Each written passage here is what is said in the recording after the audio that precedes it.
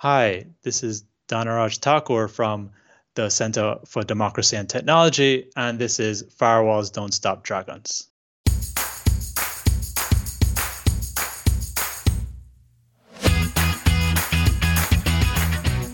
Hello, everybody. Welcome back to Firewalls Don't Stop Dragons. I'm your host, Kerry Parker. Today is episode 285 for August 15th, 2022. And we've got an interview for you today. We're bringing back Dhanaraj Thakur, who was on our show last December when we spoke about law enforcement agencies using companies like Google and Facebook to get your information that would otherwise have required a warrant or a subpoena, basically circumventing the Fourth Amendment to the Constitution. If you want to go back and check that out, there's a link in the show notes. But today we're going to be talking about content moderation, which is kind of the new legislative euphemism for, well, it can be used for censorship, but also breaking the privacy technologies like end-to-end encryption. So we'll be getting to that in just a second. As you listen to this, I am on my way home from DEF CON 30. I'm recording it before I go, so I have no idea what happened while I was there, but you will be finding out next week, I'm sure, in the news show, and I'll tell you all that happened at DEF CON, and who knows what fun snippets or whatever I might be bringing back. I've got no clue at this point. A couple quick things before we start. You should be noticing the rebranding. I have changed the artwork for the podcast. Your podcast app may take a little while before it figures that out and updates its image, but you'll be seeing that. You'll start seeing it elsewhere as well. It turns out I've got a lot of places where I use that branding. The old blue dragon branding from my book cover. So anyway, it's slowly but surely you'll be seeing all the changeover from the old kind of dark blue to the new brighter orange and red kind of look around the new logo. So you'll be seeing those things coming over time in the next few weeks probably. I'm looking to do a new mailbag segment perhaps, so stay tuned after the interview. I'll talk a little bit more about that.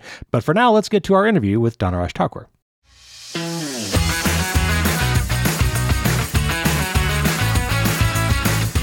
Dhanaraj Thakur is Research Director at the Center for Democracy and Technology, where he leads research that advances human rights and civil liberties online. Welcome back to the show, Dhanaraj. Thank you for having me again, Kerry. This is great to be back. Well, I ran across a paper that you and some colleagues at CDT just published called Outside Looking In, Approaches to Content Moderation in End-to-End Encrypted Systems. And, with the scary new proposal coming out of the EU right now, I thought it would be a good time to bring you back and talk about some of these issues. Content moderation is the buzzword of the day. So, Sure. We've talked about the crypto wars on this show before, back in the 90s and the going dark problem that kind of surfaced when the FBI director said something back in 2014, in a little more recent years. But in your paper, you say that there's a new kind of focus by lawmakers, and it's around curbing the sharing of illicit materials and bad online behavior, aka content moderation. So, what is driving this shift in focus? Is it is a politically smart maneuver to kind of move the goalposts a little bit and try to take a different angle, or I assume there are some legitimate problems in this area right now that need to be addressed. So why is this coming to the fore now? Yeah, so I think it's a good question. Honestly, I think it's just a continuation in part from the kind of narratives that you mentioned earlier from the crypto wars, but most similar is a going dark issue that was raised a couple of years ago. I think what's happening here is that you see a narrative from law enforcement, intelligence agencies, and their allies that encrypting communications are essentially an impediment to law enforcement. But more importantly, they argue now that because of the nature of end-to-end encrypted services, it becomes harder for the service providers themselves to moderate content, and detect bad content on those services. So it's not just they're trying to extend the argument to say it's not just a problem for us, it's also a problem for the service providers. And in a way, trying to expand the kind of the actors that are being impacted by this negatively. It's to be clear, it's not an argument we agree with. And I think from the outset, we should recognize that availability of secure end-to-end encrypted communication services is central to privacy, free expression, and perhaps very important, what a lot of people don't realize, just online commerce today. Just I think of all the transactions we do online, and how we go about our daily lives, from banking to shopping and all that, relies on encryption. So this is critical. It's not a kind of tool that's used by a small set of people, right? So in your paper, you draw an important distinction between content that is illegal and content that violates the terms of service. So can you explain like the qualitative differences between those two situations and like how might that play out in real life? Like how would I see that? So yeah, there are a couple of ways we could look at this. I mean, when we talk about illegal content, we're talking about relying on existing US law to tell us what's legal or not.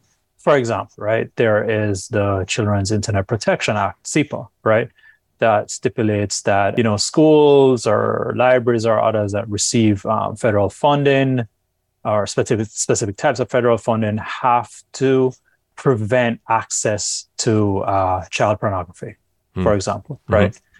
So there are rules about restricting access to certain kinds of content. There are laws that are very clear that certain kinds of content are illegal. Child pornography or child sexual abuse material, CSAM, is one of the most obvious examples of that kind of illegal content. So the law is clear on what constitutes that kind of illegal content, CSAM in this case. All service providers have terms of service. In other words, these outline what kinds of content can be shared on their services and in what ways. And if some content is in breach of that service and is in breach of those rules, they will outline what kinds of actions they will take to address it. Because CSAM is illegal, it will also typically those terms of services will include outline illegal content as being not permitted on their platform, right? However, these are private companies, and so they can also include other kinds of content which they view as not being permitted on their platform.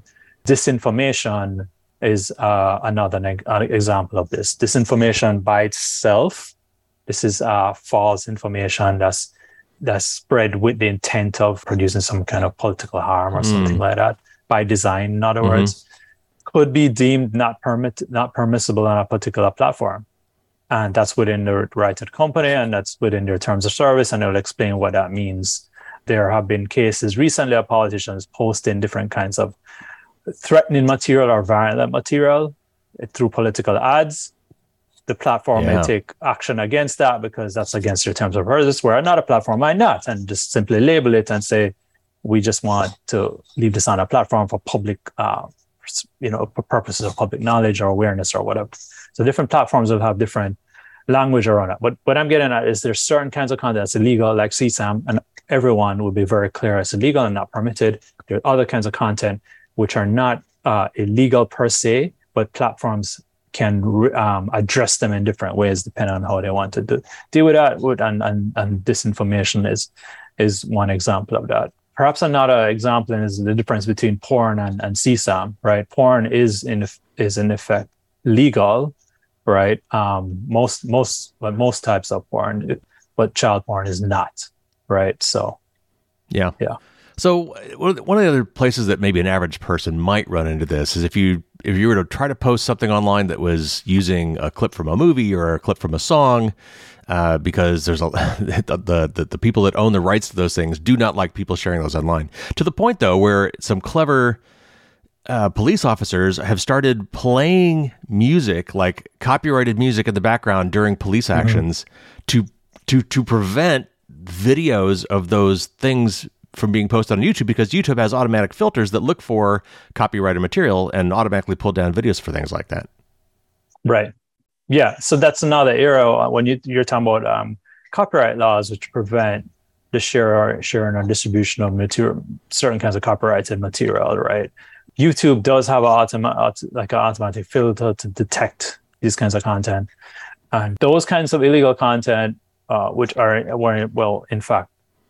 kinds of content that are, illegal under certain copyright laws will also, again, as I mentioned, be part of the service's terms of service. I think most of them will want to be clear that illegal content is not allowed. And then beyond that, they'll expand it to other kinds of content, which may not be illegal, but which they think is not appropriate on their platform.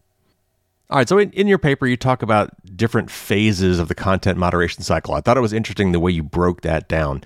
Can you give us an overview of that model? Sure. And I think it's important maybe just to quickly mention why we did that.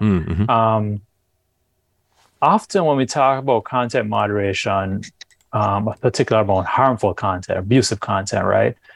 We may use the term content moderation to address these kinds of bad content, but often what we're talking about is the content detection. When we talk about different kinds of tools, filters that you just mentioned, like what YouTube does with copyrighted music, for example, they're using these tools to detect content, not necessarily moderate content. Moderation is actually a larger set of actions. And that's why we wanted to explain this in the paper when we talk about different phases of the content moderation cycle, because detection is just one part of it. I mean, the initial step is really that definition and defining what is allowed on the surface. And this comes back to your question about terms of service, where the platform will say A, B, and C is allowed, but Z is not. And that's how they lay out the rules there. So that's the first step, actually, define, and that's part of the moderation process, because now you're deciding what's allowed and what's not allowed. So you're taking actions and impacting what the user can or cannot do on their service. Then comes detection, and detection can occur in many different ways, but often, given the scale of user-generated content nowadays, we're talking about automated detection tools. We actually did a large report talking about the problems and limitations of it, and I'm happy to go into that maybe later on into the problems around like natural language processing models or computer vision models. They're not perfect, but they're often, I think what I'll say is that they often have the appearance of being very accurate. And when they're not, and the word accurate itself is not the best term to use in this case. Right. So detection is that part of it, right?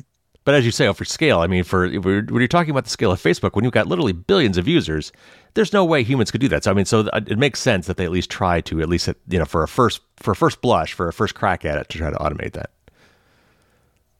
Well, yes, I agree, but I think you also need to keep humans in the loop. So there has to be a big, if you're going to operate at that scale, then you need to invest more in a moderation system that includes humans and is not purely automated. And if you want to run a multi-billion-dollar company with billions of users, then you have to be thinking about how to protect them as well. You would think. Sorry, didn't mean to diverge. Finish your model. What are the other phases?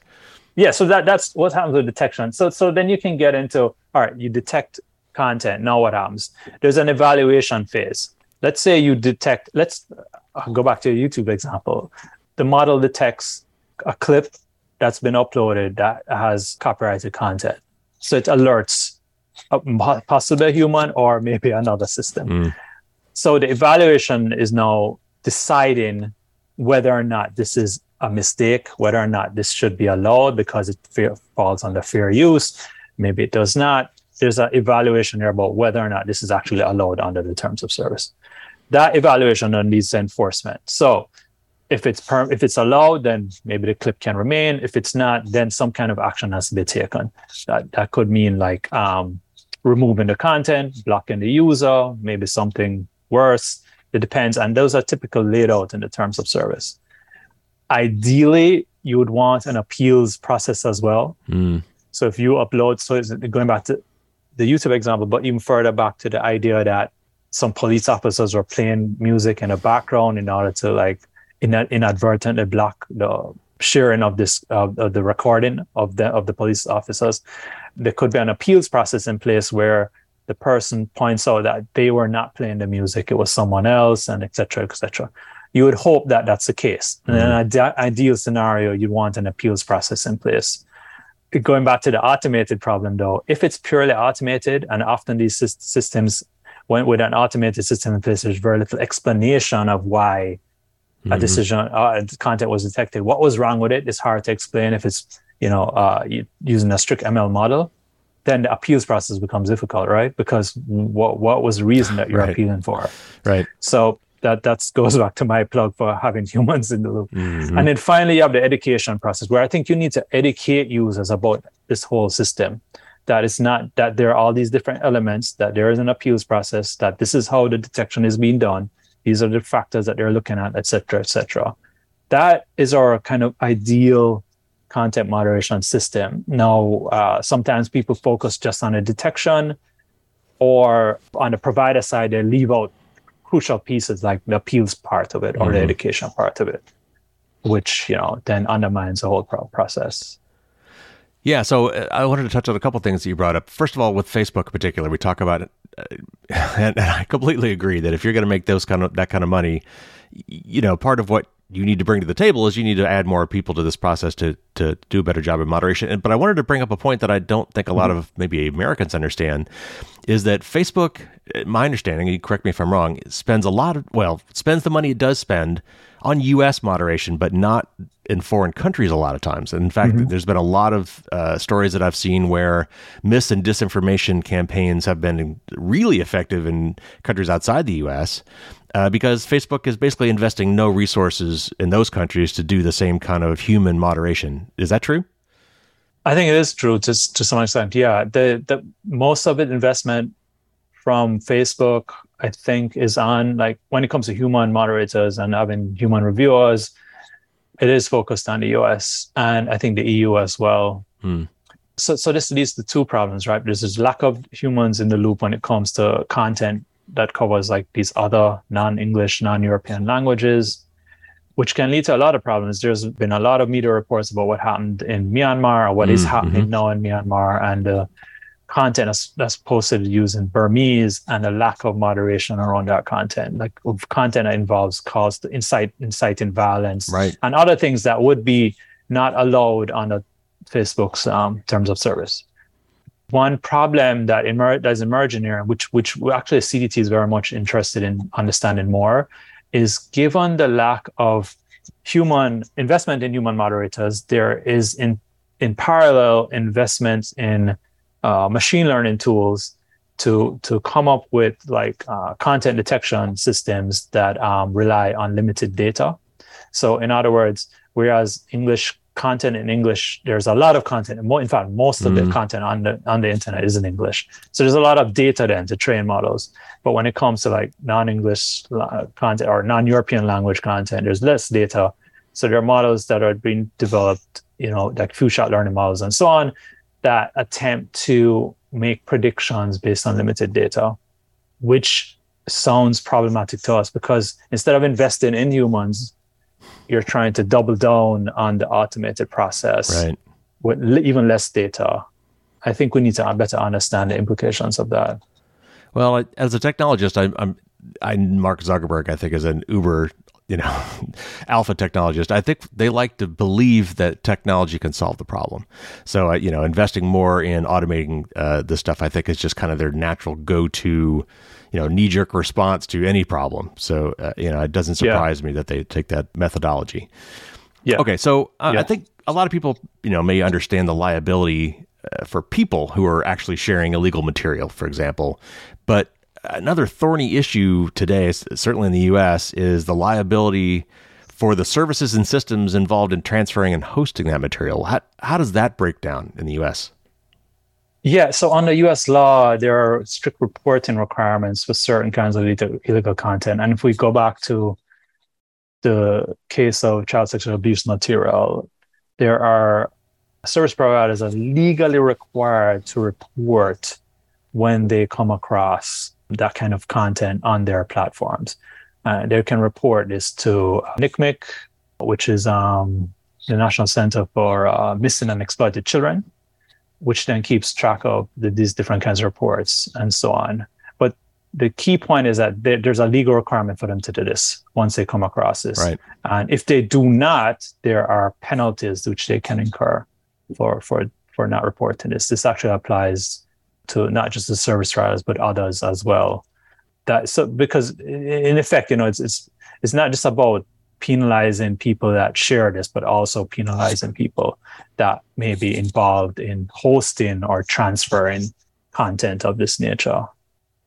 I mean, we've got, I think that was Section 230, right? There, we've got some laws that were put in place specifically to kind of give, this is the classic, thing, the analogy you always hear is some crime was committed in an apartment building. Can you hold the landlord accountable in any way, right? Or is it just the people involved that actually did the crime? And a lot of content providers basically say, look, we can't do what we do. We can't police everything we do. We can't be held responsible for everything that happens on our platform. So we struck some sort of compromise there, right? Where if you're notified about it or if you're aware of it, then you need to try to do something about it, but you're not always held responsible, something like that, right? I think there's two different things, Amber. So 230 provides a kind of liability shield for providers to protect them from content that their users, or harmful or other kind of illegal content that their users might post on their services, right? So they're not viewed as the person owning that content or posting that content. And what that does then is allows people, it actually increases free expression, right? Because then the providers are not being overly, censoring content. Right. But when it comes to certain illegal content, like I was talking about with CSAM, they still have to do that reporting function, regardless of 230. So 230 does not mean that they don't need to report it. They still need to report it. They just won't be under 230. They won't be viewed as sharing that content or posting that content. But that comes down to the actual user, which is illegal, by the way. And so by reporting it, the authorities will take action against that user. That user is not protected in any way because of 230 and other kind of law. Once you share a CSAM anywhere, it's illegal, and actions will be taken against it. That makes sense. Yeah, absolutely. Yeah. All right, so we've talked about some of these systems for policing infringing and illegal material, but do we have any data or statistics on how effective these things are in terms of, percentages, statistics about how good they are at finding truly illicit material? Are they overzealous or underzealous? A classic case is somebody posts a famous piece of art that happens to show a naked body, right? And that is dubbed pornography. And there's been a lot of cases around that, men's nipples being called out as being female nipples. And of course, you can't have the one, but you can't have the other, dumb things like that. So, when we look at things like manual versus automated and maybe proactive versus reactive, do we have any idea how effective the current tools are at doing those things? Yeah, it's a tough one. I mean, right now, I think most platforms will rely on some form of automated content detection system. So that will mean like using a variety of different machine learning tools to detect content that's already known, like images they already know about. Like so in those cases, they'll use some kind of hashing technique to compare an image that's been uploaded by a user to something that's already known, or they use some kind of predictive algorithm to guess whether or not this image or video or text that someone has uploaded is similar to something that they do not want on their platform. It's hard to say how effective these things are, but the platforms will tell you that they are very effective given the huge amount of content, the billions of pieces of content that are uploaded every day. There are some key limitations with this though, which is what I hinted at earlier. You just mentioned sometimes the algorithms confuse what is actual nudity and what's not. Nudity is a good example of lack of context. Most of these tools cannot understand context. That's essentially a human function. Right. And so they'll miss that. Even if it's a picture of a naked person, it could be artistic, it could be journalistic, etc., and not pornographic. So there's problems there. There's problems around people trying to fool the systems. And there's lots of examples of you doctoring images to fool detection. There's a data quality problem. And there's lots of research to show that, when it comes to facial recognition systems, they're better at identifying like white men as opposed to other categories of people. So there's lots of problems with them. And I think those problems are often most felt by minority groups that are not actually often represented in these data sets. So that's something to keep in mind. I think when we come back to like end-to-end encrypted services, I think what's happening there, or what's needed, is a combination of this proactive, reactive tools, right? Set of tools. Proactive meaning that you can use metadata analysis as one way to kind of identify potentially bad content without looking at the content itself, since that's encrypted. Mm-hmm. And reactive, you can use user reporting. There are lots of user reporting, examples of user reporting where people come across bad content, harmful content, and they report it. And so, combining that, those are some of the methods you can use and still maintain the privacy that's, as part of encryption. All right, so here's the tough question. When and how does moderation become censorship? And that is a huge issue here in the United States. I'm sure it does elsewhere too, but it certainly in the recent political atmosphere, it has been a massive issue on both sides of the aisle here in the United States. Yeah. So how do we define objectively what the line is between moderation and censorship? And, is it possibly to clearly and concisely define the behavior and content that we say are impermissible? Or is it more like the old pornography quote, I can't define it, but I know it when I see it? It is a tough question. I think it's going to be very difficult to draw that clear line, because content and the way content is packaged is evolving, right? I mean, there was a time when you had simple images, now you have memes, and now you have GIFs and different variations of it. And then there's a context part of it. So sometimes you might just have a simple image and you may say, okay, this image is not good. But if it's presented in a particular context with a particular framing, it might actually it might be satirical. It might be trying to make fun of someone else's viewpoints, right? So I'll go back to this recent example of a political ad from a Republican that was calling for or potentially inciting violence against Republicans in name only, which was removed from Facebook, but kept on Twitter for public awareness or public knowledge. And people had retweeted that in a way of documenting what they're doing, of what that person was doing, but not themselves promoting violence. So what's the free speech line here? What's the censorship line? Like what's valid censorship and what's not? So it's difficult to say, especially when someone is retweeting something that's bad, like a political ad. Right. I really think it's, in some cases it comes down to that case by case basis, and that makes it very difficult because of the scale problem. Mm-hmm. But again, I go back to the argument: if you want to work at that scale, then you just need to be investing more in this. So I guess the short answer is that I don't think you should have a clear, bright line. There's some flexibility required because of the shifting nature of the way content is packaged, as well as the context issue, and then that will mean that you need to evaluate things on a case by case basis. Sometimes it will require removal or blocking the content, and sometimes not. So, well, the other issue here is that really, since these are all private companies, and that is kind of up for debate. Some people call them the public town square, but they're really not. I mean, these are private companies with private terms of service who have a lot of users, but certainly I think it could be legally argued that they have the right to say yes or no to any content that is hosted on their system, where a lot of people would say, well, no, that's censorship. I have the right to free speech, but not on a private system. And look no further than 4chan and 8chan and 8kun and some of those other ones that have kind of evolved over the years because they keep getting shut down for some really horrific content. But yet, I mean, under pure First Amendment free speech rights is not illegal. It's just up to whether or not the platform allows it. So there's illegal, and then there's terms of service, as we were talking about before. So what's your take on that aspect of this? I mean, you're right. It is a private entity with their own terms of service. So they're free it's their First Amendment right to decide what content is on their platform or not.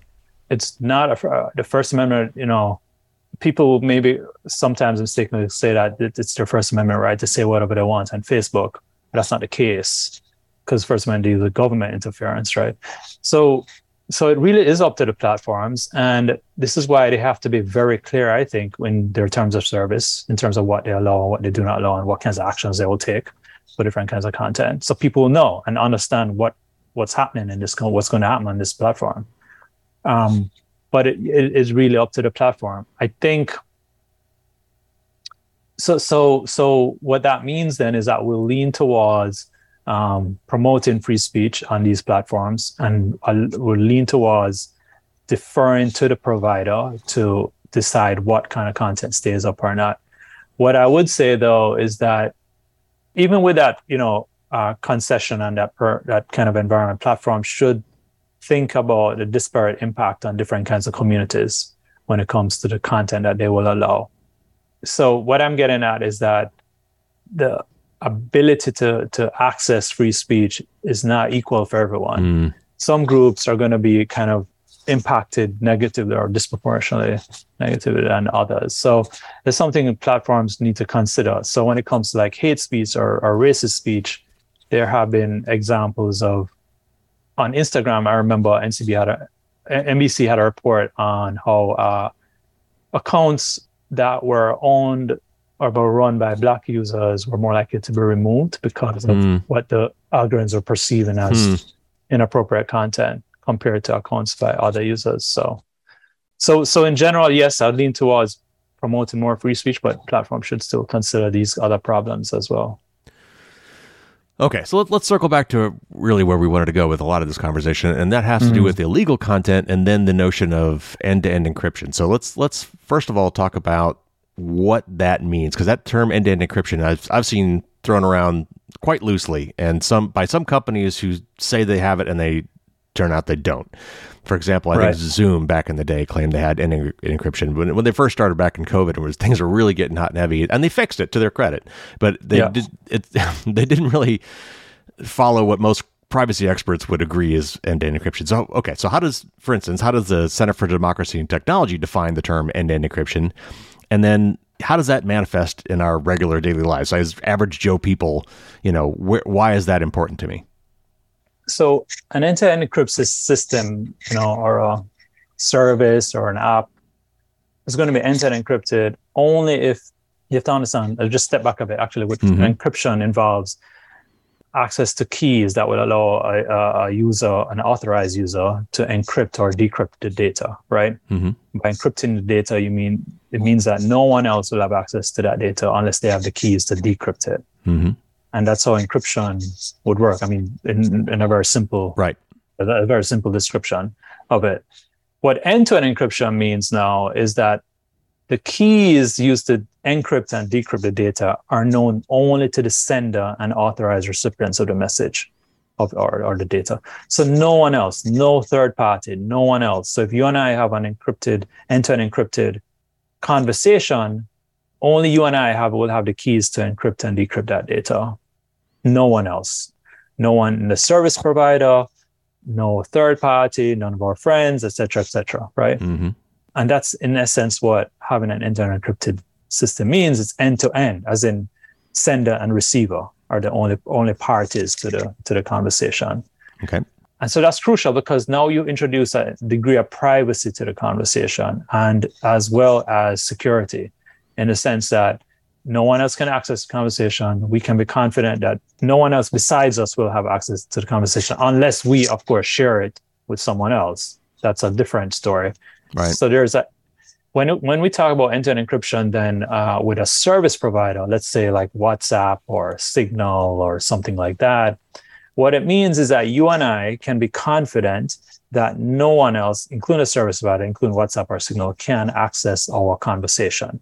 So we can be confident that we can trust the system that no third party can access it. Now, one thing I just want to make clear is that the trust between me and you is a different issue. I trust you not to share it. You may share whatever. That's on me. But that is separate from our trust in the system that no one else can access the message. And having no one else access that message is essentially what makes a end-to-end encrypted system work. Now, why is that important? Because of the privacy, there's a security guarantee as well. It means then it can enable us having private conversations. Privacy is very important for communication generally, right? This is not a new concept, but this goes back to since humans started speaking and communicating. Privacy has always been important. But what's particularly crucial today, and I mentioned this earlier, is commerce. Online transactions today rely on encryption having end-to-end encrypted services promote that. We're talking about banking, online shopping, all kinds of different transactions that are online. One other corollary to this that is often missed, I think, is there's the content of the message, but then, as you alluded to earlier, there's also the metadata around the message, and that could be two very different things. And as often as the case with end-to-end encryption, is there still is metadata information about that conversation that can still be viewed by third parties, including the IP addresses potentially of the two endpoints, which usually allows me to identify them in some way, usually, unless they're taking pains to mask their IP. The time of day, how long the communication was, how much data was exchanged, that's all metadata, and that all could still be extremely telling, right? Yeah. So the service provider can have access to the metadata depending on whether or not they're actually collecting this. Mm-hmm. So some services like WhatsApp will tell you that they are collecting the metadata, or some metadata there, and they're doing that to in the case of they say in the case of detecting like bad content. In fact, they've shown in different kinds of reports how they use different kinds of machine learning tools on metadata to predict or identify like harmful content. And like as you said, metadata there would involve like the time a message was sent, how big was the message. But it could also include, in the case of WhatsApp, profile pics. So profile pics are not encrypted. And as we mentioned in the report, or I think in WhatsApp's own reports, some people actually use abusive images as part of their profile pics. So then that kind of helps WhatsApp to figure out what's going on. So there's things like that. But so yes, metadata can be useful in that way. There are other platforms like Signal, which does not collect any metadata. So, again, it just depends on what the service is doing. So metadata can be helpful. In fact, we argue this in the report. It can be helpful in detecting harmful content, but there we have to be careful because I think as you're alluding to, it can reveal a lot about people and can invade their privacy. So there has to be limits on what metadata is being collected. I think the ideal situation is where any kind of metadata analysis is done on the user's device. So they're receiving a message. That message may include some metadata. The app itself has a algorithm that assesses that and then provides some advice to the user on how to act. Maybe this is harmful content or something. Right. That excludes the service provider. So the less you have third parties involved, the better it is, I think. Well, and Apple had their controversial CSAM scanning proposal that came out last fall that they eventually backed off of parts of it. The CSAM part particularly they didn't. They tried to do it right. They tried to keep it all on the device. They tried to maintain privacy while still doing scanning. I applaud the effort, even though I don't think it was the right solution. But to that point, so this is where it all comes together, because now we have these two conflicting things. We have laws around what is legal to be shared. And certainly CSAM material is not, and it's abhorrent, and we need to stop it. But now we have free speech and end-to-end encryption, and these companies are being asked to figure this out somehow. And there've been several laws in the US and the EU and Australia and others that have tried to fix this problem by saying, okay, you guys got to do this. And what it comes down to, I think, is a lot of these cases, they want to end up breaking end-to-end encryption to get this done. So let's talk about some of these proposals. There's been like the Earn It Act, and let's talk about this new one from the EU. What are their key provisions, and what does it mean for privacy? Yeah, so a lot of them are problematic. I'll start off by saying that. Earn It in particular. So the Earn It Act has been around for a few years. It recently surfaced again earlier this year, or resurfaced, I should say. What Earn It does is that it essentially removes the liability shield that Section 230 of the Communication Decency Act provides for platforms. It removes that shield with regard to state laws that prohibit the distribution of CSAM. So what that means is states then will be free to impose any kind of liability standard that they prefer on the platforms. So now the platforms will be subject to these kinds of liability standards depending on the various states around the country, right?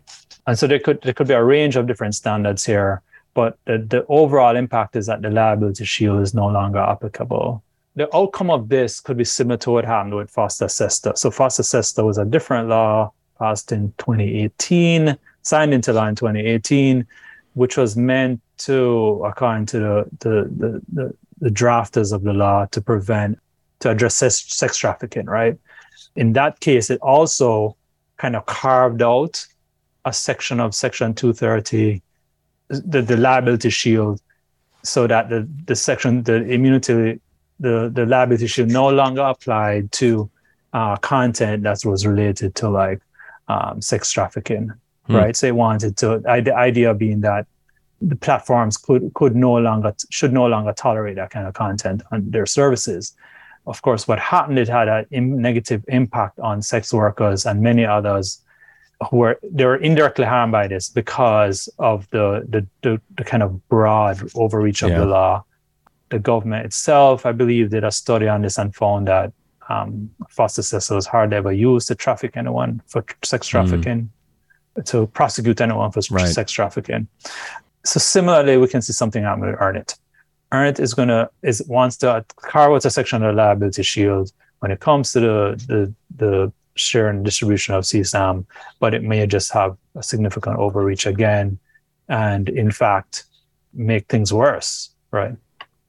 Well, so with the EU CSAM one in particular, all of these, one of the things that they all kind of have, or more accurately imply heavily, with in some cases without saying, is the only way for these platforms, let's say it's Apple and iMessage or Facebook and Twitter and DMs, the only way for them to really comply with what they're being asked to do would be to break end-to-end encryption. And that to me, that's where all of our conversation today comes back to. So how do these laws try to phrase their requirements that will force these companies to basically invade all our privacy? I think, there's a range of tactics here, but some of them require different kinds of filtering or different kinds of content detection tools that have to be in place so that the service provider is able to observe or detect like CSAM or the kinds of content in the messages, right, on their platforms in one way or another. And as you say, what that means in practice, then you're breaking end-to-end encryption, because as we said earlier, end-to-end encryption has to be a restricted confidential communication between the end-to-end points between the sender and receiver. Once you have a third party or service provider like scanning the content or viewing the content in some way, no matter how limited, it's no longer end-to-end. So there's no point in calling it end-to-end anymore. It's just any other communication with someone else listening in, right?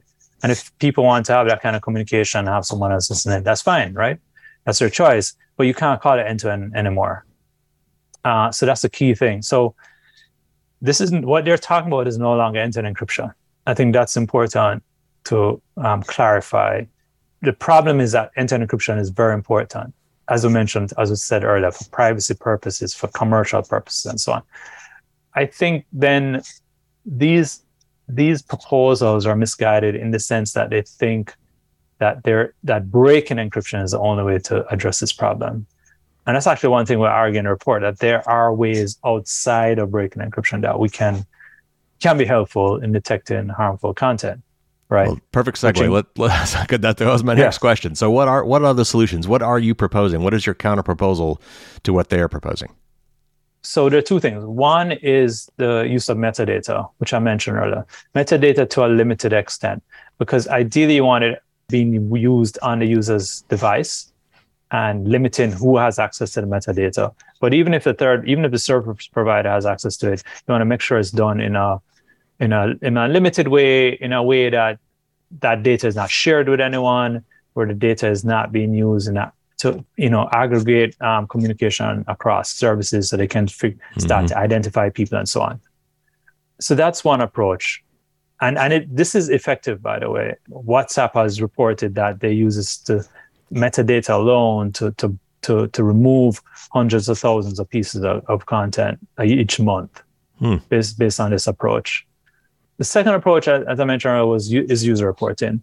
And this is very important because it gives users the power, users the control. It's a reactive method, yes, but it does give users the control to block, prevent, and basically identify like bad actors within the service provider's platform and network. I think building on that, the more control we can give users. So, for example, this could mean having filters on a user's device that they can, program to block, like, say, pornographic content or abusive messages or things like that. If the service providers were able to include these kinds of tools on the app itself that the user can then use to, just block certain content, that could be another advance, I think, to help users prevent receiving this content, but it also prevents the distribution and spread of the content generally, right? So giving users more of these tools preserves the privacy and security guarantees of end-to-end encryption, because you're not getting other people involved, you're just giving them, the users, control. And that I think, plus the reporting aspect of it, plus the metadata, it's a combination of tools, I think, which could be very, very effective. I think there's more work to be done. There's more work to be done in terms of developing better tools for users. Right now, you just simply have these reporting buttons, by themselves. And so there could be more done in terms of like these filtering tools or maybe better reporting systems, things like that. All right. So I realize this is a tough question. But I think what we're basically saying is that it's more important from a broader perspective, from a societal and democratic perspective, to have the integrity of true end-to-end encryptions and true private capabilities to communicate with other people, which might allow bad people to use a neutral tool like end-to-end encryption to do bad things. Do you agree with that paraphrasing of that, or do you think how else? I think I wouldn't want to frame it as a kind of trade-off. I don't think that's what you're doing, but I wouldn't want people to interpret it in that way. I think we have to. So I think it's also important to think about the larger societal problem around, like, say, things like CSAM, maybe other things like disinformation or misinformation. But with illegal content in particular, law enforcement agencies have tools that are available to help them, right? They have their investigative tools. They have techniques that they've always used to track down criminals and stop the spread of, their activities, while also allowing people to go about their regular lives using legal means of communication and of interacting with each other. I think that I don't see why end-to-end encryption is any different from that. In that majority of people can use it safe, legal way, but you can still track down the bad actors and and prosecute them and deal with them. I think there is a kind of under appreciation. There's a lack of appreciation of the tools that law enforcement have at their disposal, typically to address these problems. There is a case, for example, with, I believe it's called EncroChat, where in Europe, where I think it was the French police or some other European police organization that was trying to get at drug traffickers, but they were using this encrypted kind of tool, end-to-end encrypted tool.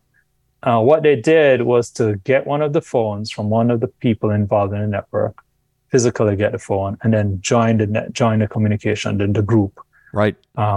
And then listening. It's kind of an old school method. Right. But what I'm getting at is that this is how it worked. Right. And so they listened in and they joined the communication and they got everybody, right. Right. So that exists. I mean, this problem predates end-to-end encryption. I mean, there were other ways to send messages that law enforcement were unable to see, and for bad guys to communicate. The classic stories. Maybe this is all apocryphal. Maybe it's just from reading too many books and watching movies. But where the mafia guys talk on the phone about, okay, pick up the lollipop at the grocery store on right. All these coded terms that they're using because they know they're being recorded. But other ways to exchange messages, and the way the cops get these guys is shoe leather. The old time, they do stakeouts. They infiltrate groups. They become right. Or they get confidants or get people to turn. I mean, there were law enforcement techniques around this stuff before end-to-end encryption was a problem. Right. Yeah. So I think, still need to appreciate those techniques and that they can still be effective. Yeah. All right, last question before we go. So if I want to learn more about this subject, I'll certainly put a link to your paper in the show notes. But if I want to learn more about these sorts of issues, and if I want to maybe get involved, if I've developed an opinion or I want to develop an opinion and then I want to do something about that, what are my best ways to educate myself and to be involved in this particular topic? That's a good question. I think, definitely, we have published stuff on this trying to explain the issues. There are other groups like us. I know EFF has been doing, Electronic Frontier Foundation has also been doing similar work and advocacy as well. Following these different civil society groups, I think, is important. But also following what's happening in Congress in particular, because, given the relevance for us here in the US, following what kinds of laws are being proposed and understanding, talking to Congress people or talking to civil society folks who are analyzing this, we're trying to understand the implications of these laws, I think is very important. And then, pushing back or supporting where relevant the law and what it might imply for end-to-end encrypted services. So I think, being aware and then putting pressure on Congress is always helpful.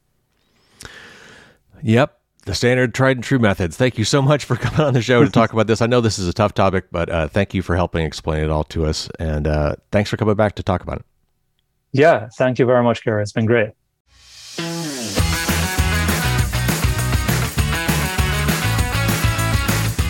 Thanks again to Danarosh for coming on the show and discussing kind of a thorny issue. It's a tricky subject. That's no real clear answer. I mean, we want to stand up and say that privacy is absolute, but just like the First Amendment isn't absolute, there needs to be some cases where we allow it to break down. And the problem is that technologically, that's, as far as we can tell now, almost impossible to do without breaking end-to-end encryption, which has way, way too many negative repercussions to consider. So we're going to have to keep working at this and see what else we might be able to figure out.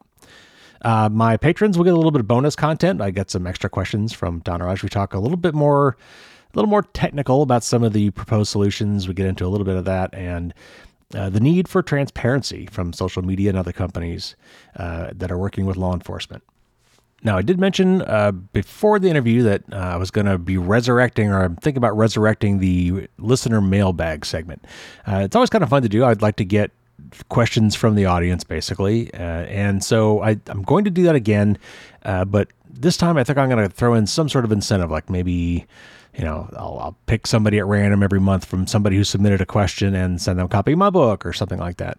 We'll see. But be thinking about questions you might want to ask. And the other thing I'm probably going to do this time around is, if you're willing and able, I'll let you submit an audio clip of you asking the question. That way you can even hear your voice on the air if you want. Maybe that'll be incentive for some people as well. So we'll see. Stay tuned. I'm going to be announcing this at sometime in the next few weeks, and we'll get it started, and I'll tell you how to send me your questions. So as I said, at this point, I'm en route from Vegas back to North Carolina, and I will have a news show for you next week, and hopefully some fun little tidbits and maybe even some audio snippets from the con. And then the week after that, 2 weeks from now, should be my interview with Jeff Moss. Hopefully that will all go well. It's all scheduled at this point, so unless something happens, I should have a nice second interview with Jeff Moss for the big 30th anniversary of DEF CON. So that should be in 2 weeks. Lots of other great interviews in the pipeline, so if you haven't already, subscribe so you don't miss any of this wonderfulness. If you have a moment, I would love to get some new, fresh 5-star reviews for the podcast. It's always good to have some more recent ones. But otherwise, that's going to wrap it up this week. So until next week, as always, everyone, stay safe out there and don't get caught with your drawbridge down.